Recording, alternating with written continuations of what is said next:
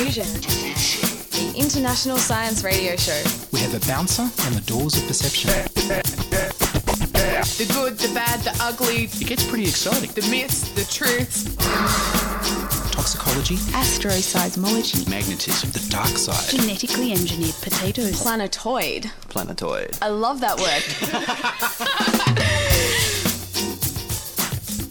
Hello and welcome to Diffusion. Sit back and relax while we transfer weird and wonderful science via a third party into your ears. On this edition, Neeraj Lal talks about the social consequences of technology. But first up, here's news of technology to control society.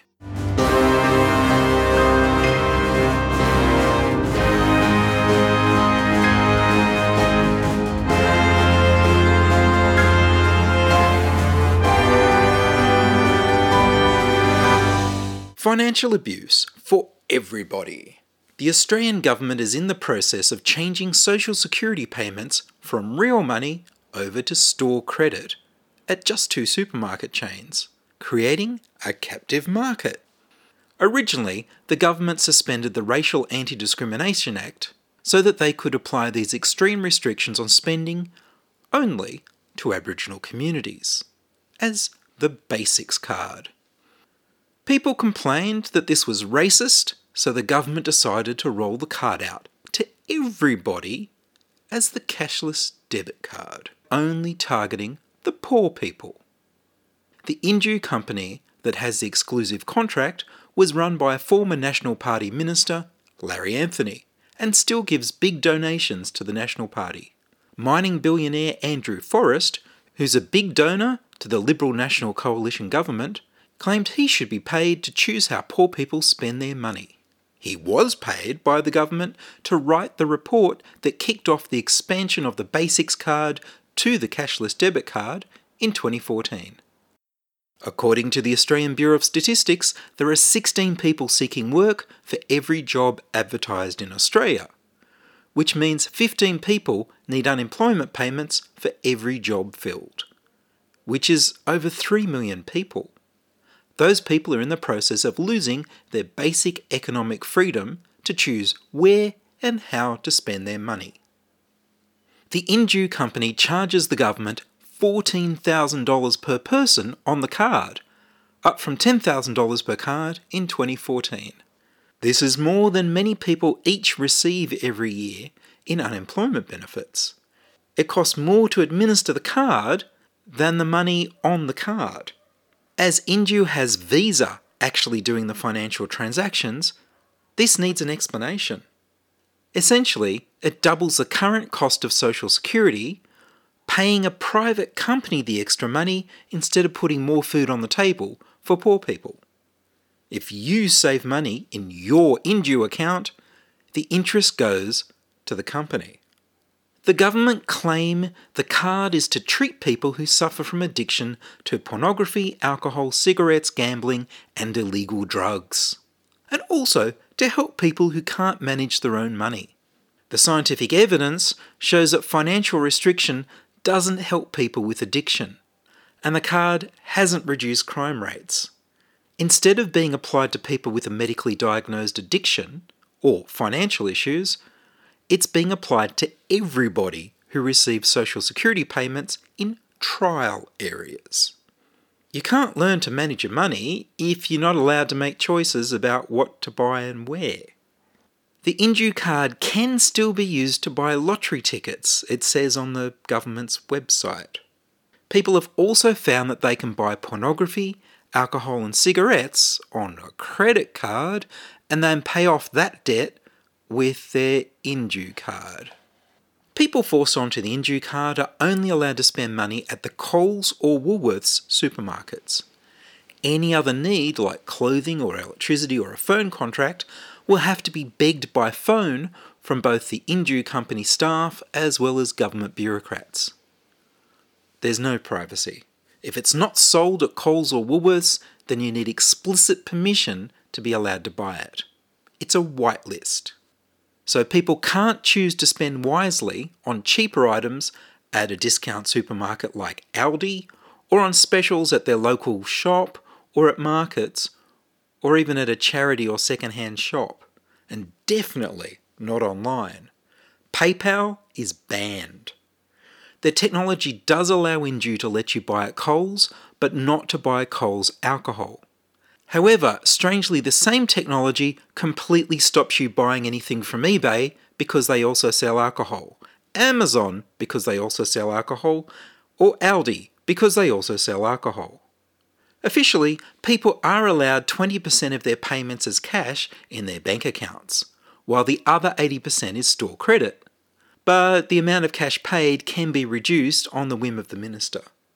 You can ask for up to $200 extra per month to be paid from your Indue account as cash into your bank account, but it's not guaranteed to be approved.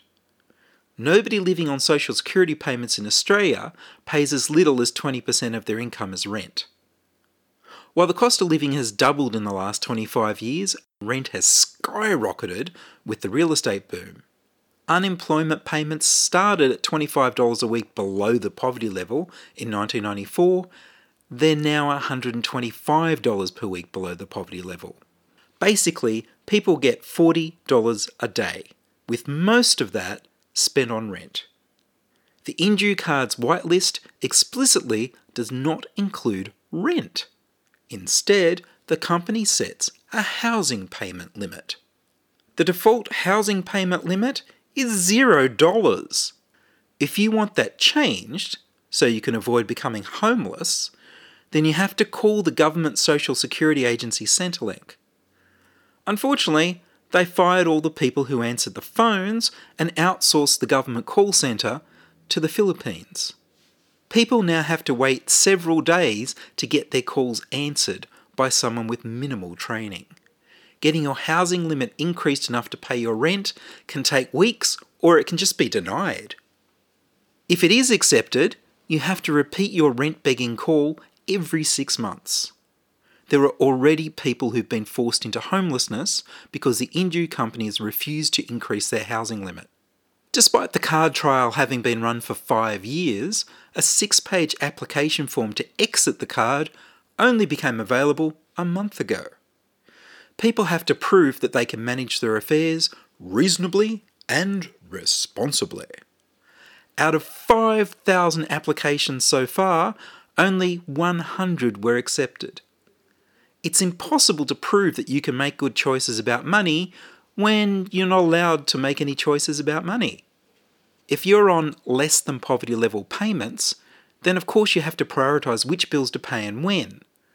And to an outsider, that can look like you're not very responsible with your money. To apply to exit the Indue card, you have to share your private health information, have all your payment decisions second-guessed, your employment and volunteering history, your rental history, your family and relationship history, and all to be provided within 28 days. If Indue try to call you and can't get through to you by phone, then you get just 2 more phone calls before they cancel your application. Indue can refuse to let you pay your phone bill. You also have to name a friend or family member as a contact person because you can't be trusted. It's the ultimate nanny state. The Department of Human Services has rebranded itself as Services Australia, literally taking the human out of human services. If I'm forced onto the Indue card, I won't be allowed to continue to produce diffusion. Here's an honest government ad about the cashless welfare card. Has your partner cut off access to your money? Do they control what you can and can't buy? Have they told you it's for your own good, that you've brought this upon yourself? If so, you might be in an abusive relationship. Unless, of course, it's us doing it to you. In which case, you're on the cashless welfare card. Hello, I'm from the Australian Government, here to introduce the cashless welfare, or as we like to call it, class warfare card. Soon to be rolled out nationally to everyone on income support, the class warfare card will quarantine most of your money so you can't spend it on alcohol, drugs or gambling. Don't drink, do drugs or gamble? That's okay. You're trying to access Social Security, so we want you to feel like a piece of Class warfare card! Is it convenient? Not at all. Withdrawing cash at the ATM, $0. Trying to buy second-hand goods, $0. Shopping at the market, garage sale, tuck shop money for the kids. Nope. Losing your dignity and autonomy, priceless. Most things you won't be able to buy. For everything else, there's Class Warfare Card. Is it effective? Not according to our own research, which found little evidence that it reduces substance abuse or unemployment. In one trial, it even caused an increase in crime. Will we do it anyway? Of course. Because if this was about helping people get back on their feet, we would have taken the advice of experts who say the answer is investing more in mental health, housing and rehab centres, raising New Start. Instead, we took advice from this mining billionaire whose neoliberal brain fart inspired this crime against humanity. And instead of raising New Start, we're paying tons of your tax dollars to Inju for each person we put on the card. Inju, the company whose former director happens to be the president of these Muppets, who happen to be pushing for the national rollout of the card, which would make Inju even more money. Cool and normal. It's all part of our plan to privatise your social security so profit can be extracted from the tears of poor people, all in a simple card that fits in your pocket. Class Warfare Card. Painting all welfare recipients as drug addicts so you'll blame them for being unemployed instead of a system that's not producing enough jobs. We love it when you proles fight each other instead of us. Class Warfare Card. Authorised by the Department for Gradually Enforcing a Cashless Society. That was an honest government ad by the Juice Media. You can subscribe to the Juice Media on YouTube, and please support them at patreon.com/thejuicemedia.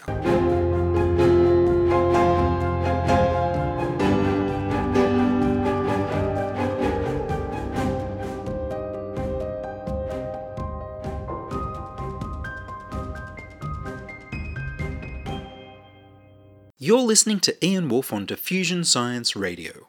Send emails to science@diffusionradio.com. We're brought to you across Australia on the Community Radio Network and podcast over the internet on www.diffusionradio.com. Technology is very powerful, but is it fair?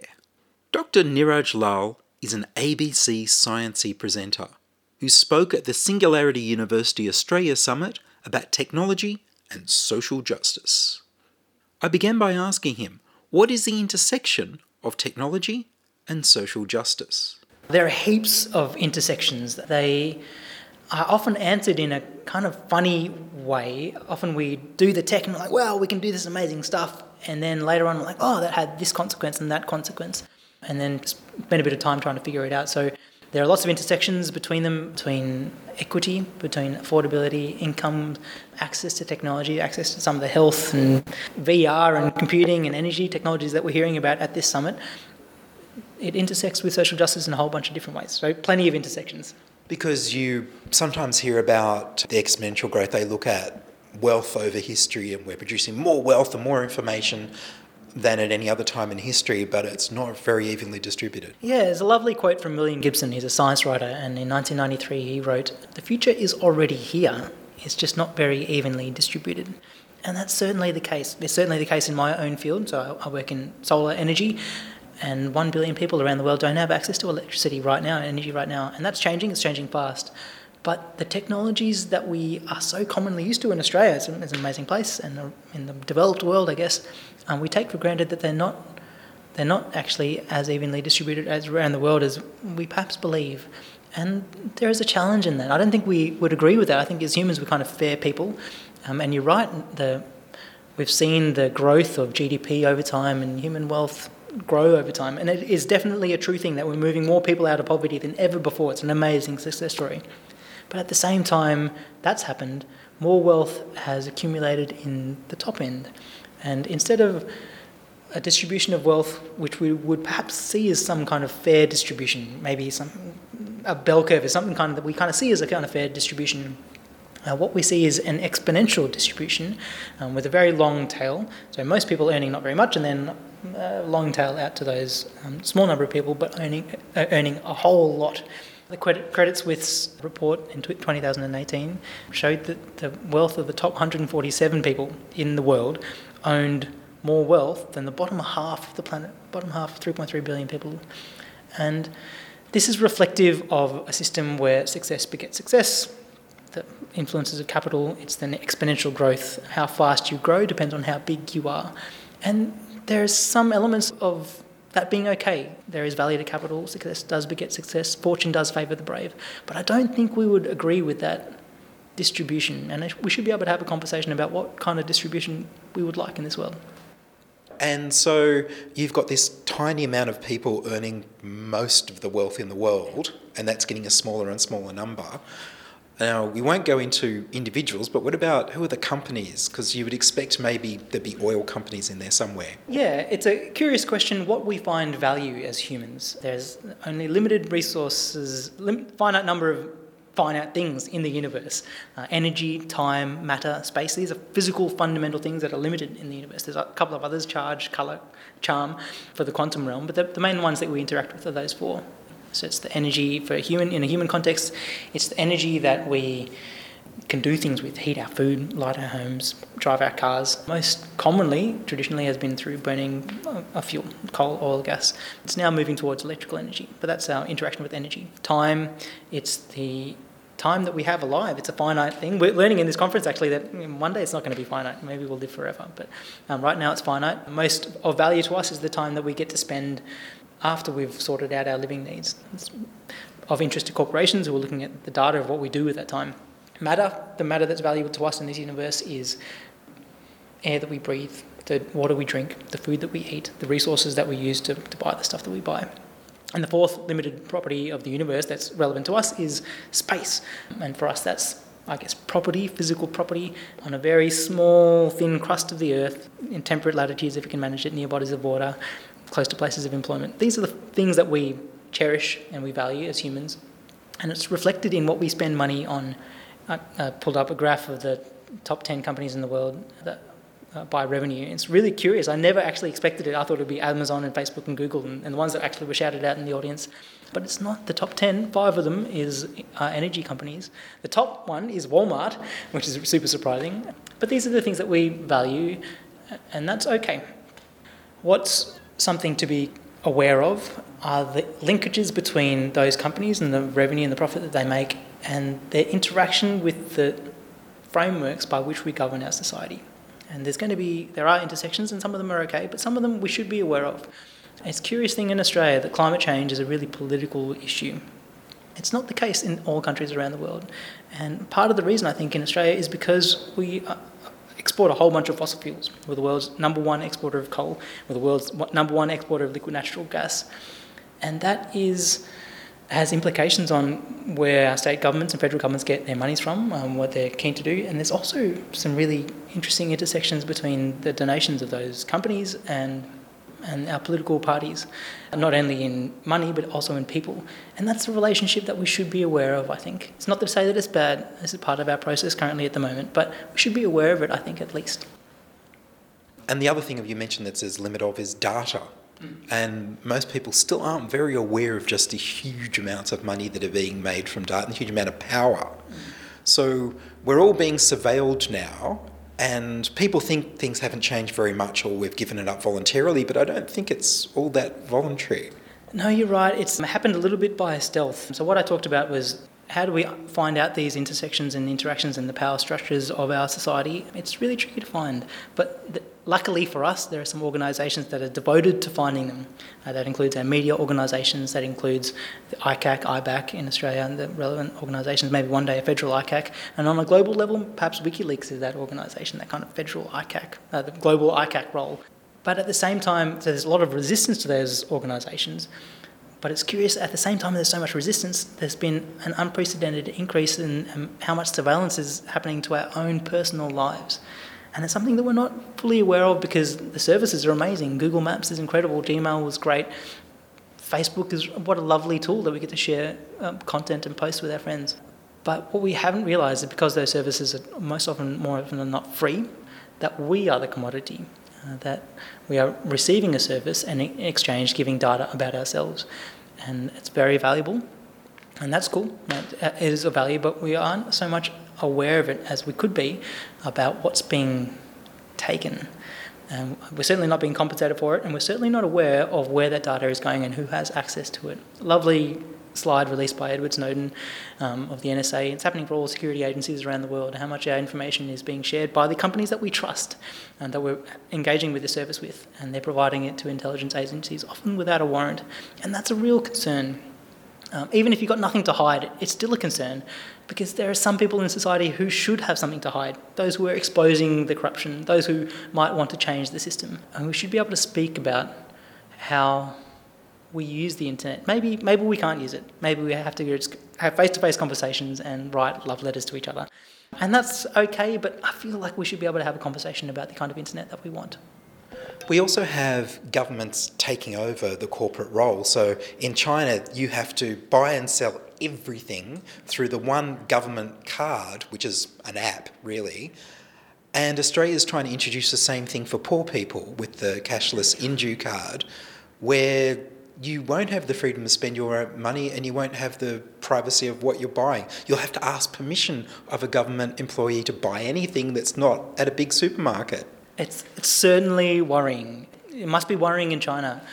What I think actually is, it's worrying in the first instance, and then over time I think you forget about it.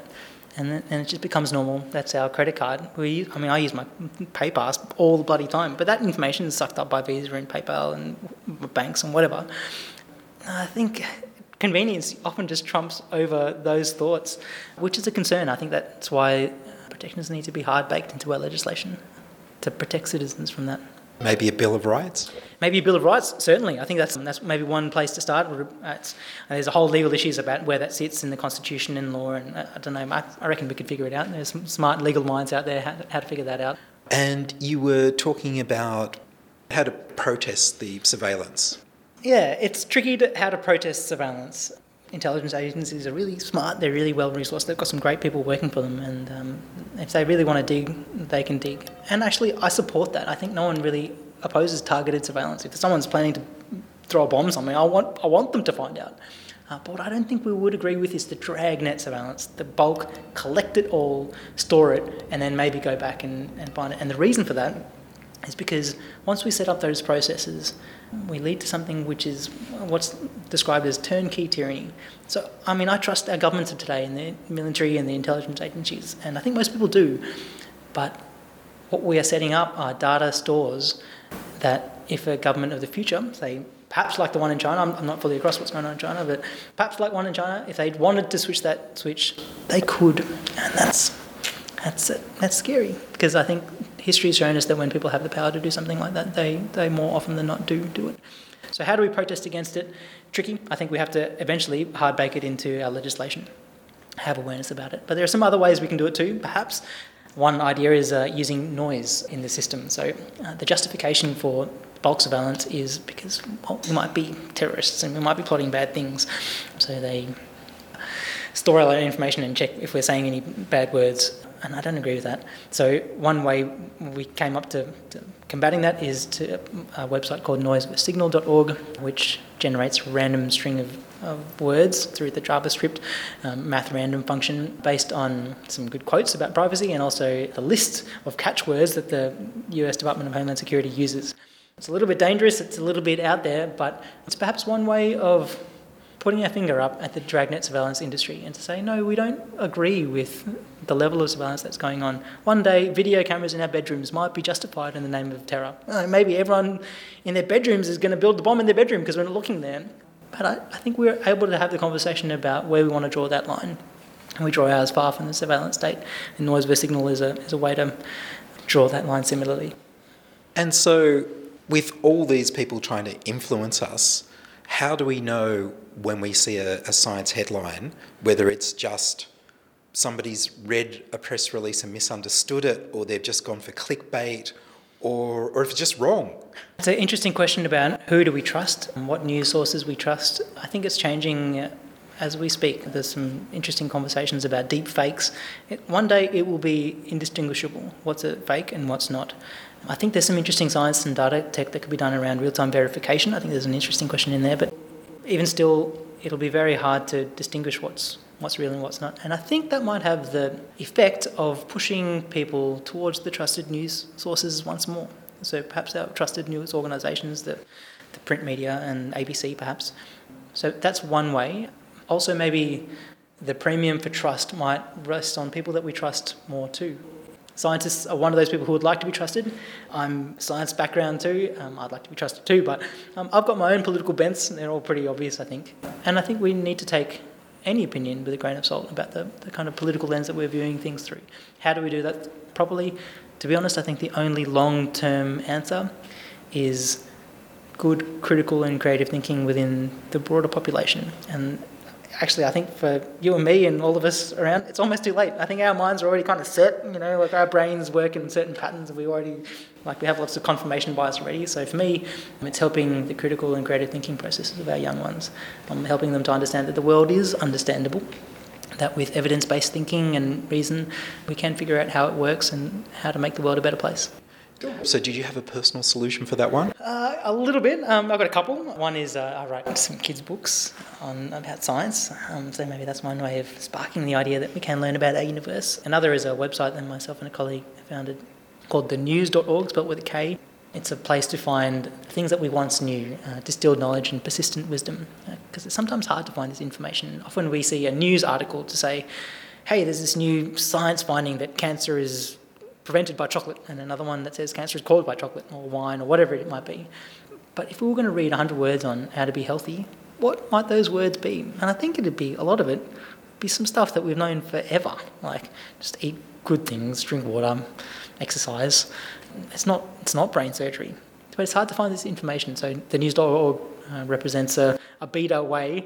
I'm still developing it at the moment, but a beta way of finding that information. Maybe we should also get critical thinking into the curriculum. Oh, totally. It's actually, I think it's almost more important now than ever before. Today, we live in a content-rich world. We can find information just like that. You Google it, you Wikipedia it, and you can verify it in lots of different ways. And it's really great. So we should be able to understand how to find facts, but I don't know if we need to remember them as much as we do. But what we do need more and more is the ability to critically think, to critically analyse sources, and also to be creative, I think, too. That's more and more becoming our ability as humans, perhaps more as robotics take over our jobs. It'll give us more time to be creative, and I think we can exercise that muscle a bit more too. Sort of free people's imaginations. Definitely, yes. Neeraj, thank you very much. My pleasure, thank you. That was Neeraj Lal, a science presenter who spoke at the Singularity University Australia Summit about technology and social justice. Next week, Ramez Naam talks about exponential energy. And that's all from us this week on Diffusion. Are you a scientist, artist, biohacker or maker who'd like to be interviewed about your work? Would your company like to sponsor Diffusion? Send your contributions, opinions, helpful suggestions and donations to science@diffusionradio.com. That's science@diffusionradio.com. Please like the Diffusion Science Radio page on Facebook and rate the show on iTunes. Tell your friends. Follow me on Twitter @IanWolf. The news music was Rhinos Theme by Kevin MacLeod of Incompetech.com.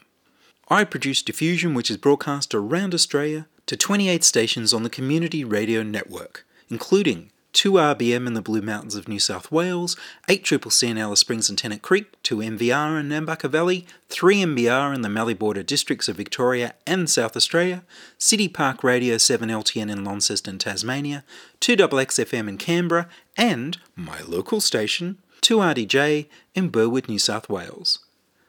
Diffusion is syndicated globally on the National Science Foundation's Science 360 internet radio station and also on astronomy.fm.